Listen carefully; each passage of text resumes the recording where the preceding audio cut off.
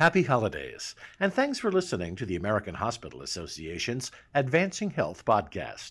We hope you have found it useful and informative. As we wind up 2022, we wanted to re-release a couple of our most popular episodes from the past year. Advancing Health returns with new episodes in 2023. In the meantime, enjoy this one, and we hope you and your family have a safe and wonderful holiday and a happy new year.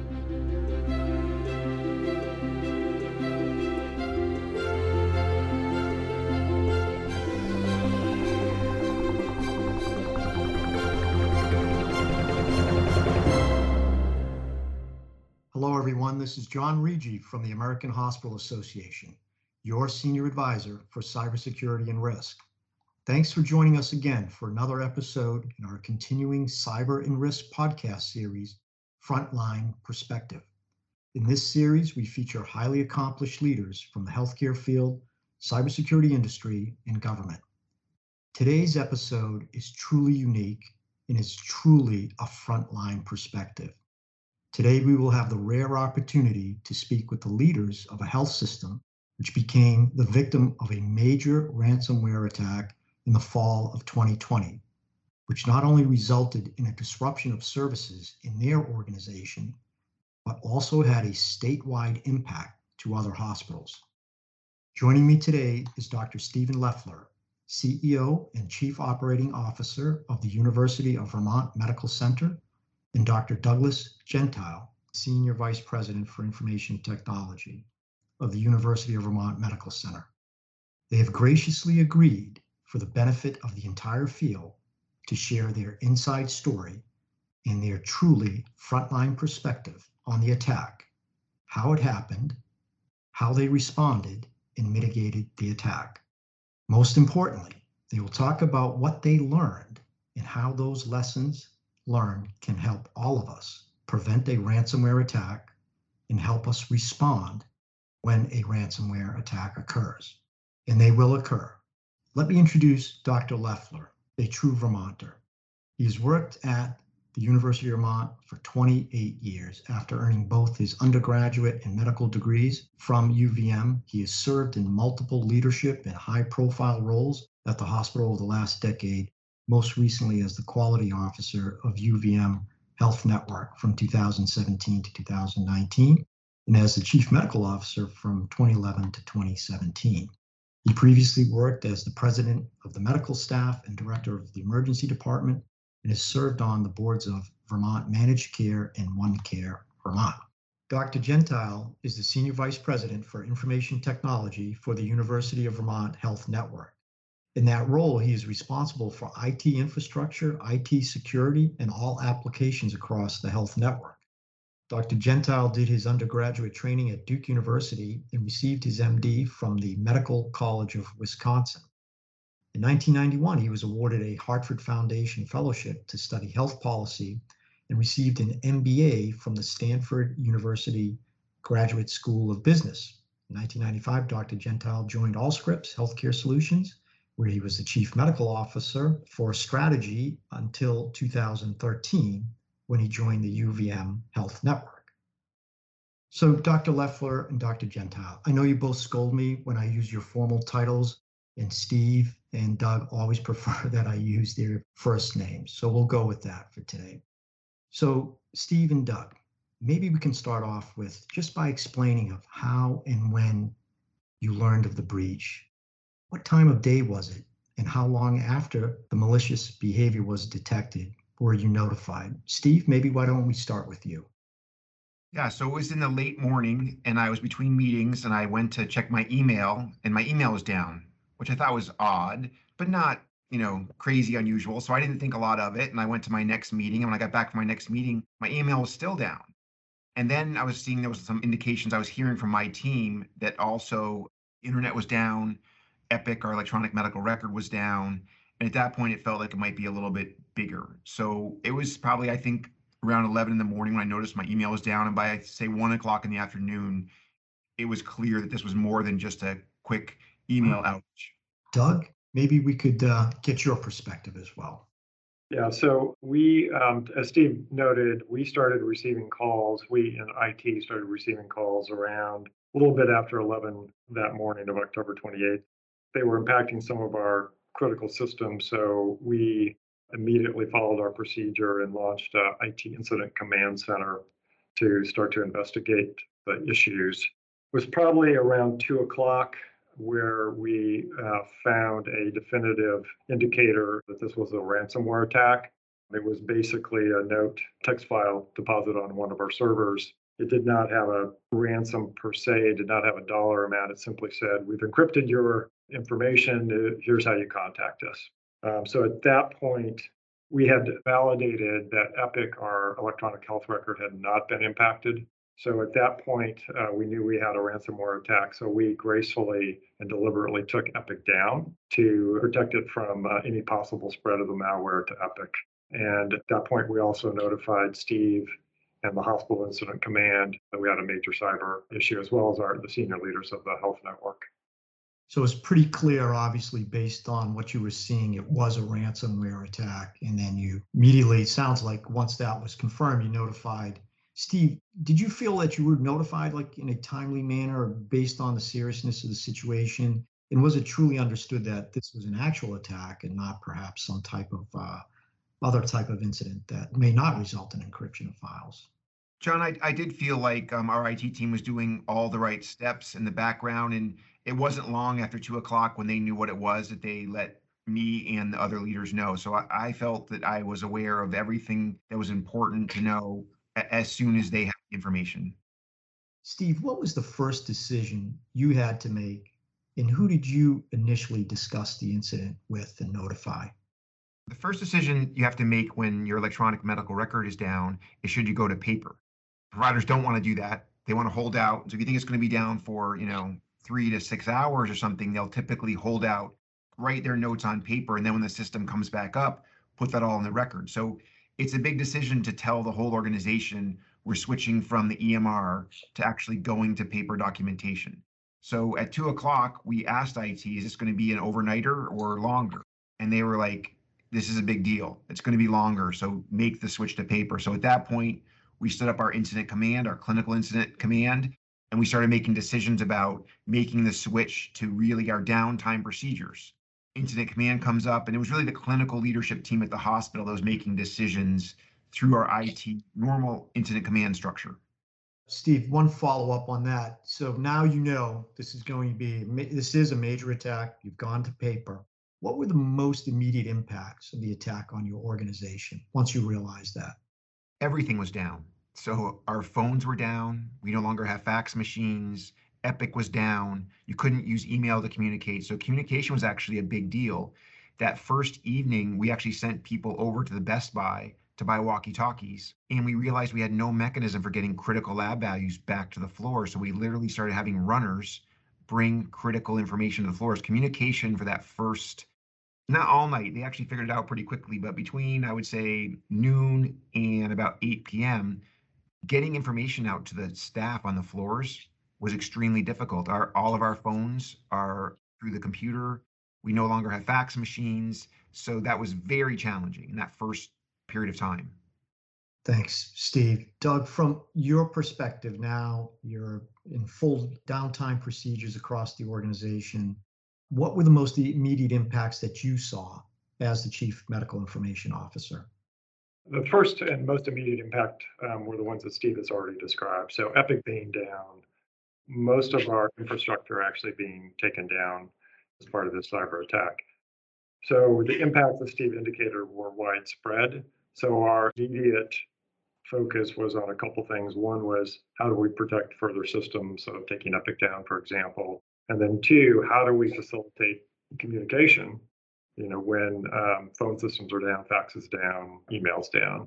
So it was really pretty much the same concerns that Steve has already articulated, at least in that first afternoon after this hit.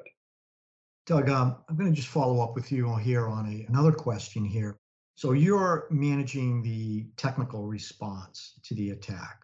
And often we have seen that organizations in response to that attack feel the need to disconnect, with good reason, from the internet, as this malware may be beaconing out to their command and control node, looking for instructions to further spread and execute the encryption. Doug, let me ask you, was University of Vermont disconnected from the internet in response to the attack as a defensive measure? And if so, who made that decision? And how long after the attack was detected did that disconnection occur?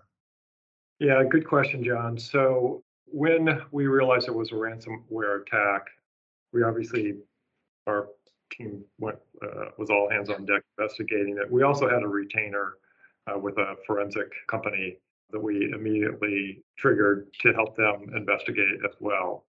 By that late that evening, that night, we recognized that this was a very widespread attack. They actually encrypted about 1,300 servers.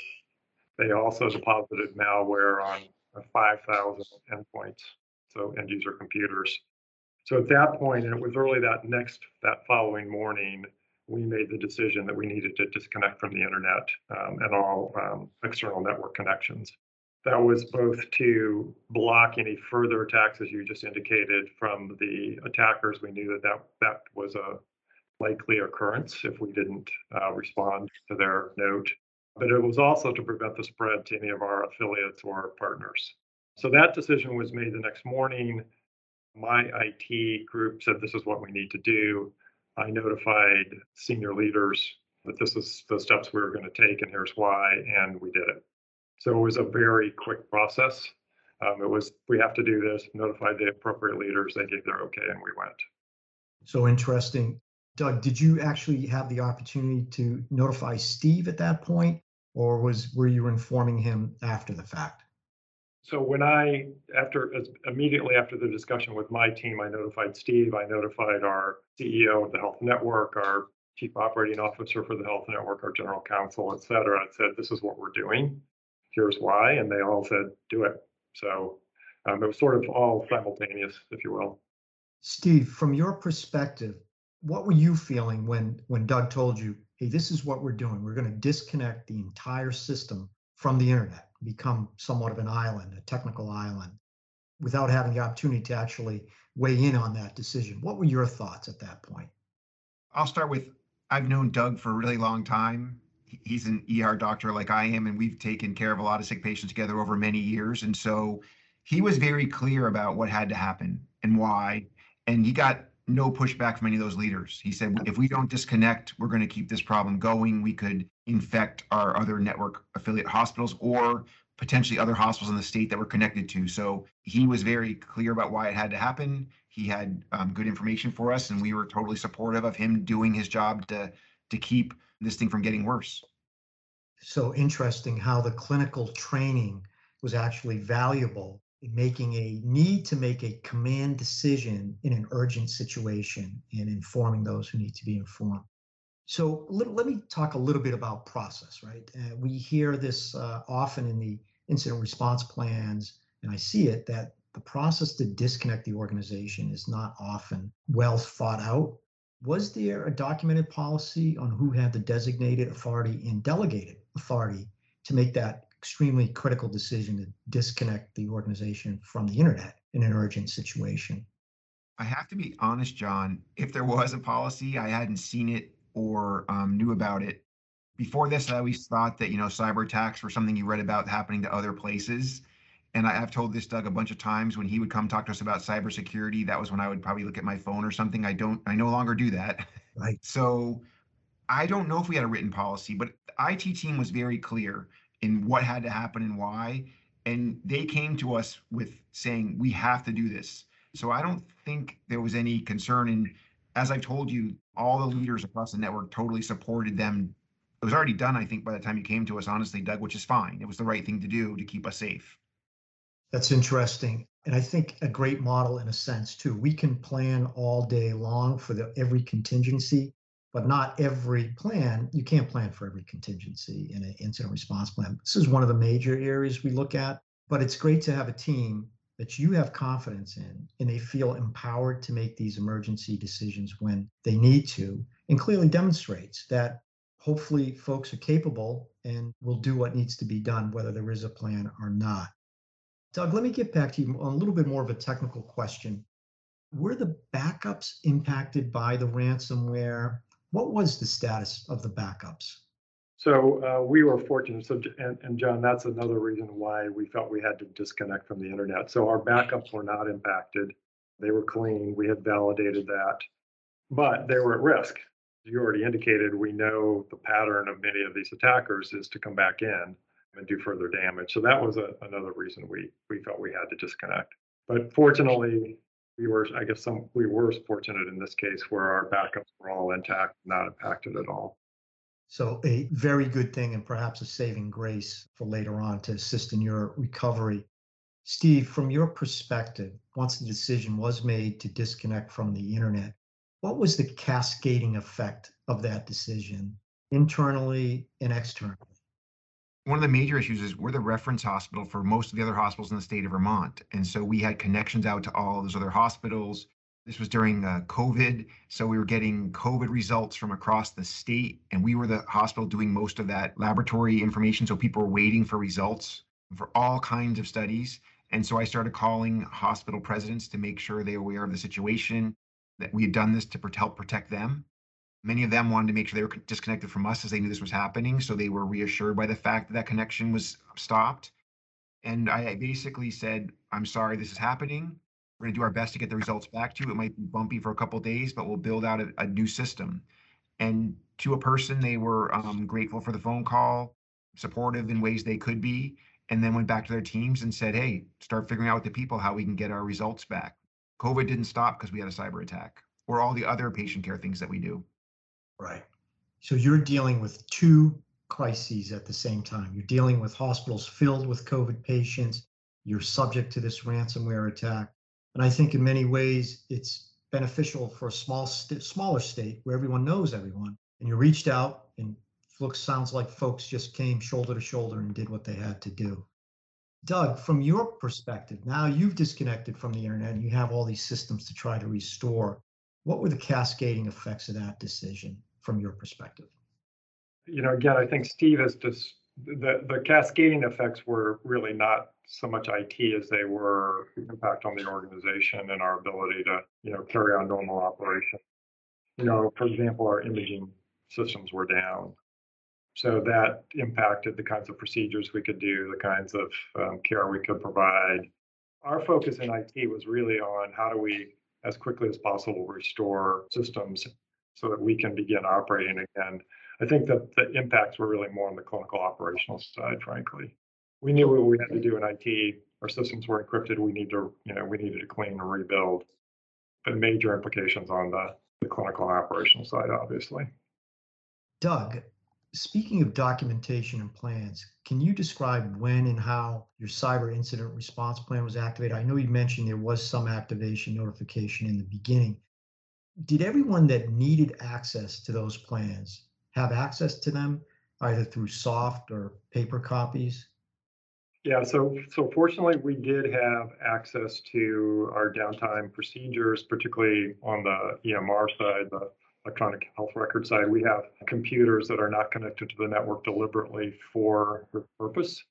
So they were able to print out information on the patients. They were able to print out order sets, all of the information that we have in our downtime computers. I think that there are a couple challenges. One is, as much as we encourage people to practice these procedures, it's hard to do. People are busy. They have lots of things on their plate. This is not a high priority, when things are going well for them to practice. So we did have to go out and really work sort of side by side with folks to reacquaint them with the procedures, make sure they knew how to access the information. Many of our residents and young physicians had never written paper orders. They'd never written paper notes. We actually had a bunch of our informatics folks, team members out in the hospital working with those providers. The other challenge is at that time, Epic was recommending only 3 to 5 days worth of information in your downtime computers. We were down for almost 3 weeks. So very quickly, we did not have schedules for patients coming in to the clinics. We didn't have, basic health information for patients, coming into the hospital. And so that became probably the primary focus early on, was how do we get into the system to get that information for our providers. So, John, I'll just add to what Doug said. Very quickly, we didn't have basic information like who was scheduled for an appointment tomorrow. We didn't know who actually was going to come to the clinic, and we didn't have phones for some period of time. Our phones were out. And so that was very, very challenging. So we would have people show up to the office, but the schedule was gone. We also had patients who had care plans that were difficult to assess. And so we really prioritized with the IT team to, as quickly as possible, get us schedules, get us care plans so we can go on maintaining the care for the people that we serve. Thanks, Steve. That's, I think, very important for the listeners to understand. There will be certain issues that they will face with an IT outage that perhaps are not embedded in their incident response plan, the scheduling, the increased need for staffing, so forth. I can tell you that's probably not accounted for in many incident response plans. Steve, as capable as Doug and your team are, most ransomware attack victims rely on outside resources to help them restore. Can you tell us what outside resources came in to assist you in your attack? John, at a high level, we very quickly contacted the FBI and they came to support the criminal investigation for what happened. And we do have cyber insurance, and they do have a component of the cyber insurance that does help assist you in recovering from the attack. And so we notified them quickly. I also know on more of the technical side that we had retainers for some companies, which I'm sure Doug can talk about, that would help us basically rebuild our systems. Thanks, Steve. Yes, I think a lot of organizations rely on the cyber insurance response assets to come in and assist. And sometimes they're not quite aware that when those assets come in, often they're in charge and they may dictate to the organization. Just as a side follow-up, was that the situation there at UVM with the insurance outside assets, or you all maintain control and command? We maintained full control of our response, both on the IT side and the clinical side. John, I can add a little bit there. So, because I was dealing with them on a day-to-day basis. So we did contact them, we did alert them, they did offer those services. Because we already had a retainer with a forensics cyber unit, we had engaged with them, they were assisting us. We really didn't use those services from the insurance companies because we didn't need to. But we were in contact, obviously, with them, so they were aware and kept them up to speed. But they didn't really provide resources for us. Understood. Steve, back to you. We touched on it briefly concerning perhaps some challenges regarding extended downtime procedures. From your perspective, how big a challenge was that on resorting to extended downtime procedures with the staff? It was a huge challenge, John. We practiced downtime for 6 hours. We had done an upgrade in the previous year where we had a little bit longer downtime, but the staff here is actually quite good at dealing with 6 to 12 hours. But the difference between 12 hours and 28 days is huge. It's interesting that the first 2 weeks were very challenging as we kept uncovering problems and solving them. At about the 2 week point, people actually got pretty good at being back on paper and using charts. And we set up a lot of systems that the old time docs like Doug and I remember.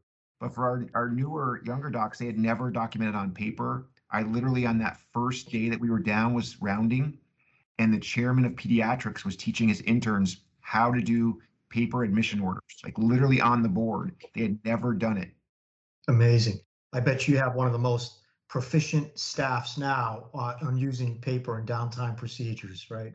One residual, tough way to learn, but a lesson that will probably stick, I imagine. I hope never have to test it again, John.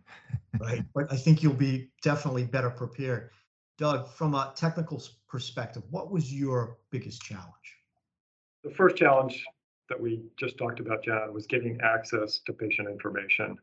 As I mentioned, we had 1,300 servers that were encrypted, and we had over 5,000 end user devices that had malware on them. So we knew it was going to take several weeks to clean the malware, rebuild all of those servers, clean all of those end user devices. So we had to get information about our patients beyond the 3 days that were in our downtime computer. So that was the initial focus. We did set up a backdoor working with Epic into the Epic system so we could print out the information on who was coming in, what the schedules were, the basic health information about that patient. We also worked with our HIE, Vital here in Vermont. We send data to Vital on a daily basis. So our providers were actually able to get on their phones, log into the Vital database, and see problems, meds, allergies, sort of core information about their patients in those first few days, which was also really helpful. So once we sort of addressed that information, the second big challenge was, again, restoring 1,300 servers, rebuilding them.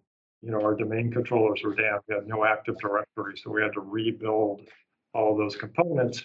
And we had to actually go out and bring in 5,000 end user devices, completely re-image them to eliminate any malware on them.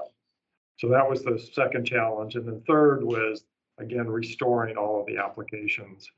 And there we worked very closely with Steve and the clinical team to prioritize the order in which we brought, over 800 applications up over the next several weeks. Monumental task to incur.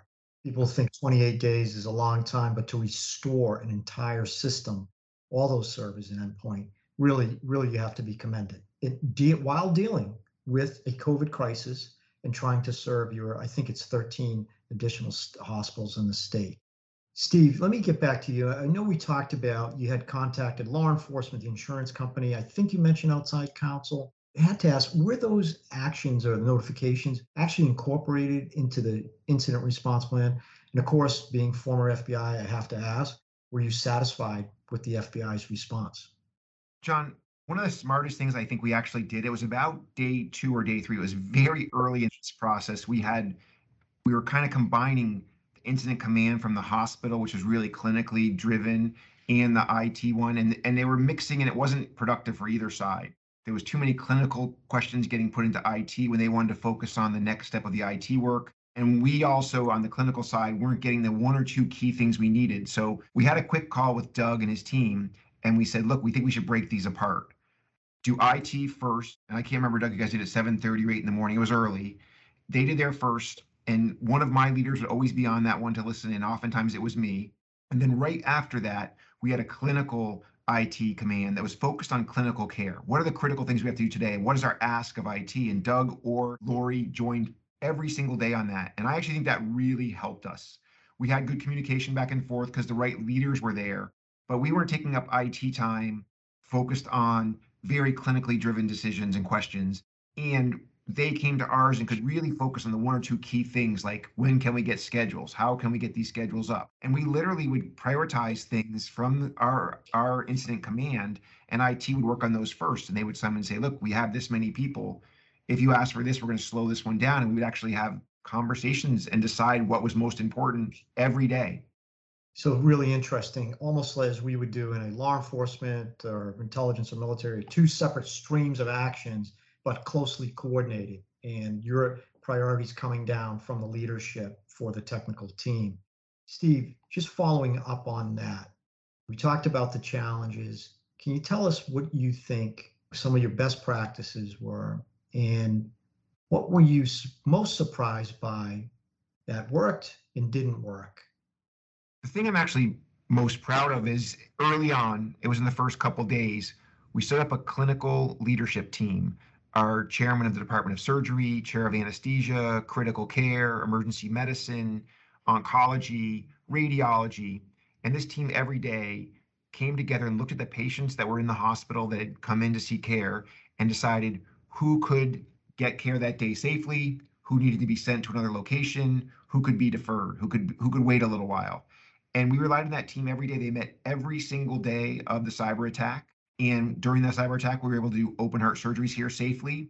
We were able to stage cancers. We were able to do important work. We did send some people to our partner hospitals in the region when it made sense to do that.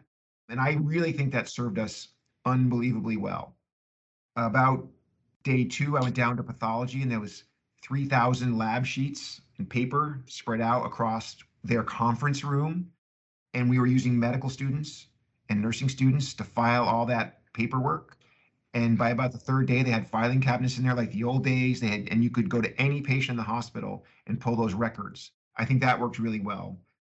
I think the things I was most surprised about is not having schedules. Like realizing that you're not going to know who's showing up in your office today was unbelievably difficult. And I would say one of the biggest take homes from this is you need to have way more than 3 days of information on the population of patients that you serve. I would say a month. I don't know if a month is possible to store or not, but 3 days is not nearly enough. Yeah, that's tremendously helpful to hear that. I can tell you, I almost guarantee you that's not planned for in cyber incident response, the schedules and so forth, unless it's a truly cross-function incident response plan, including HR and so forth. But really insightful perspectives there and what you learned the hard way, quite frankly. Steve, I think you know I'm going to ask you this next question. It's what all our listeners are waiting to hear. Can you tell us if you paid the ransom? We did not pay the ransom. Our understanding from our IT team was that the infrastructure was damaged enough that there was no assurances that paying the ransom would work. We did never get an actual amount, as Doug has already told you, and so we did not pay.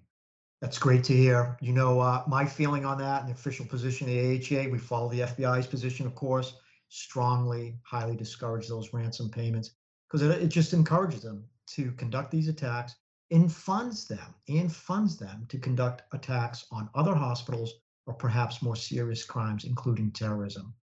Doug, in closing, from your perspective as the Senior Vice President for Information Technology, in knowing what you know now, having been the victim of a major ransomware attack, what advice would you give our listeners? So a couple things. One, if cybersecurity isn't one of your top 2 or 3 priorities, it has to be. The cost of an extended downtime like this far exceeds anything you're going to put into a robust cybersecurity program. So it has to be a top priority today. Second, I think one of the things that we did best in this was that we literally had the chief operating officer for the health network, we had the chief counsel, we had the head of our communications, marketing and communications, literally side by side with us for the first 2 weeks of the cyber attack, sitting in the same room with us. There are dozens of decisions you have to make in those first couple of weeks. And just having that ability to quickly communicate with those key leaders was incredibly helpful. And I think one of the best things we did. So it's really an all hands on deck, not just IT hands that you have to have. And I think the other big learning, and Epic has actually changed its recommendations now based on our experiences to make sure you've got patient data that will get you through an extended downtime if you're so unfortunate as to have that happen. Steve, from your perspective as the CEO and knowing what you know now, having been the victim of a major ransomware attack, what advice would you give our listeners? Pay attention to cybersecurity. It can happen to you. They're going to come to you asking for some dollars to beef it up. In general, I think it's dollars well spent. So I would strongly encourage people to understand this can happen anywhere, no matter how good your system is. It's hard to practice for this, but even running a tabletop, I think, would be really helpful to actually imagine what it's like to be down more than the 12 hours that you've gotten confident and good at. Thank you, Steve and Doug. Truly appreciate the candid conversation. I know your perspective and the thoughts you shared today will help the entire field prepare for, defend against ransomware attacks. Again, thanks to you and all the men and women of University of Vermont Medical Center for what you do every day to care for our patients and our communities